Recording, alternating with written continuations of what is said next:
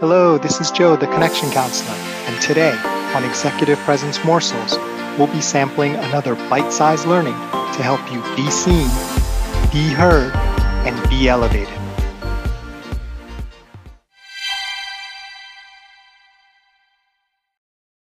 I have to ask you something. Have you ever noticed that some people are very natural at getting attention from others? And by attention, I don't mean like they like you. I mean they actually are listening when you say something and responding to it. Where others, and sometimes this happens to me from time to time, you might as well be jumping up and down and screaming, but you're not really getting heard. And that makes it really hard for you to be effective as a leader, as a team member, as a human being, really, right? Like the boy who cried wolf, right? Now there's really a problem and no one's listening to you for whatever reason. It's going to be a real problem in terms of high performance and recognition and executive presence. So one thing people with executive presence are really great at is getting people's attention. So we're going to talk about some tools to get people's attention. Today, we're going to talk about one tool, and I like to call it the jab, right? For those of you who know boxing, you know what a jab is. For those of you who don't, it's kind of it's like a snapping punch, right? It's light, and it's not that it's weak, but you don't have all your force behind it. But when it connects, it just kind of pops the person to attention, and it can wake them up a little bit. And even if it doesn't, people have to pay attention to it because it's still dangerous because someone's fist is flying towards your face. Now, what might a jab be in terms of communication and executive presence? So imagine you're in a room and you're just like, hello, I'd like to say something, and it's noisy and other people are talking and your voice just gets drowned out, right? Because that hello, I'd like to say something, it doesn't draw any attention. It doesn't snap people's head back, right?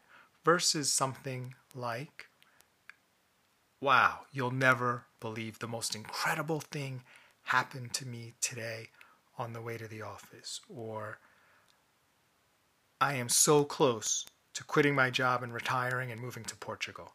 And let me tell you why. Right? Just listening now, do you notice how one kind of piques your attention and snaps your head back a little bit, whereas the other is very easy to tune out, especially if there's someone else who's jabbing and saying things that are much more interesting and attention grabbing. Now, whatever comes after that initial sentence could be exactly the same material. However, it's the fact that people were a little bit surprised, shocked. They have to be moved, right? It has to be something that gets their attention. And hopefully it's in a positive way. You don't really have to go negative. And you hear a lot of people do this in public speaking. They'll say something like, oh, when I was younger, I did this horrible thing, and, I want to admit to you what I did. And everyone's like, oh my gosh, what is this person going to talk about, right? That is the concept of a jab, because emotionally, intellectually, spiritually, in whatever way, you are really jarring people out of their kind of complacency and their default mode of just being on autopilot and kind of waking them up.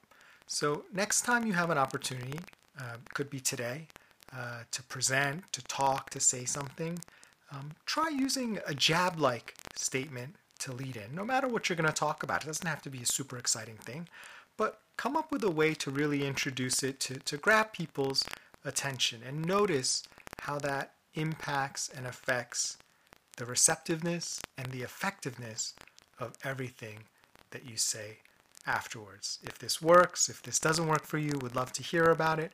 Please leave us a voice message or send me an email at joe@connectioncounselor.com. This is Joe Kwan, the Connection Counselor. Thanks for listening to Executive Presence Morsels. Remember, it's not what you say, do, or wear. It's how you make people feel that generates executive presence. Nothing else matters.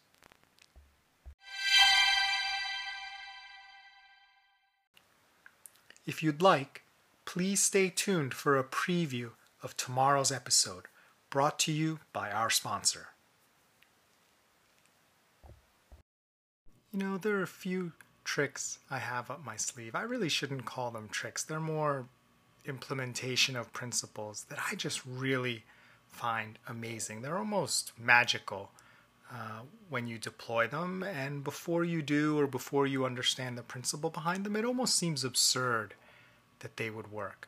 But we've all felt this work on us before, even though we maybe didn't realize it, or maybe we stumbled into it and it worked for us where someone responded to something we were doing. So I want to share one of my favorites with you today. Again, it's on the topic of tools to get people's attention, because people with outsized executive presence understand how to get and hold people's attention. There's not much you can do as a leader, as a person, as a human being, if no one's listening or paying attention to what you have to say. Now, whether they agree with it or not, that comes next, but you're really not even at the table if you don't have people's attention, or you might as well not be at the table or in the room if no one's actually paying attention to you.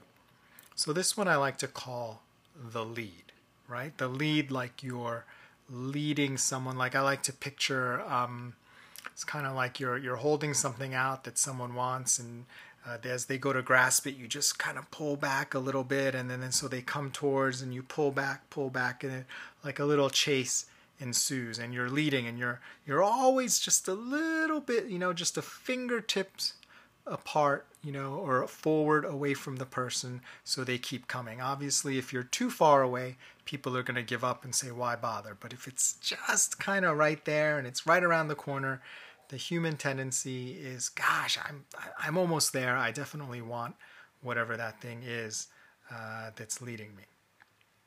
So today we're going to talk about two types of lead.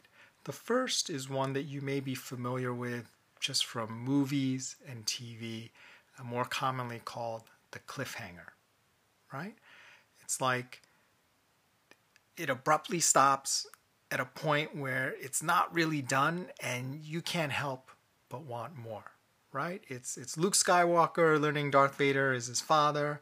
What's going to happen to him? It's, I don't know, some couple breaks up at the end of the season. You don't know if they're going to get back together at the beginning of the next season. You just have to know, right? So what does that mean from a professional perspective? How might you use that? You don't say, maybe I'll come back to work tomorrow, or maybe I won't. That's not really a great career enhancing cliffhanger. But what you can do is you can start off with previewing something that's going to come, something that people are interested in, and kind of slow roll it and save bits and pieces of it for later. So for instance, you could say,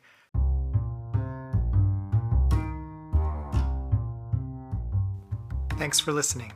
Can't wait to share the rest of the episode with you. Join us next time for another tasty executive presence morsel.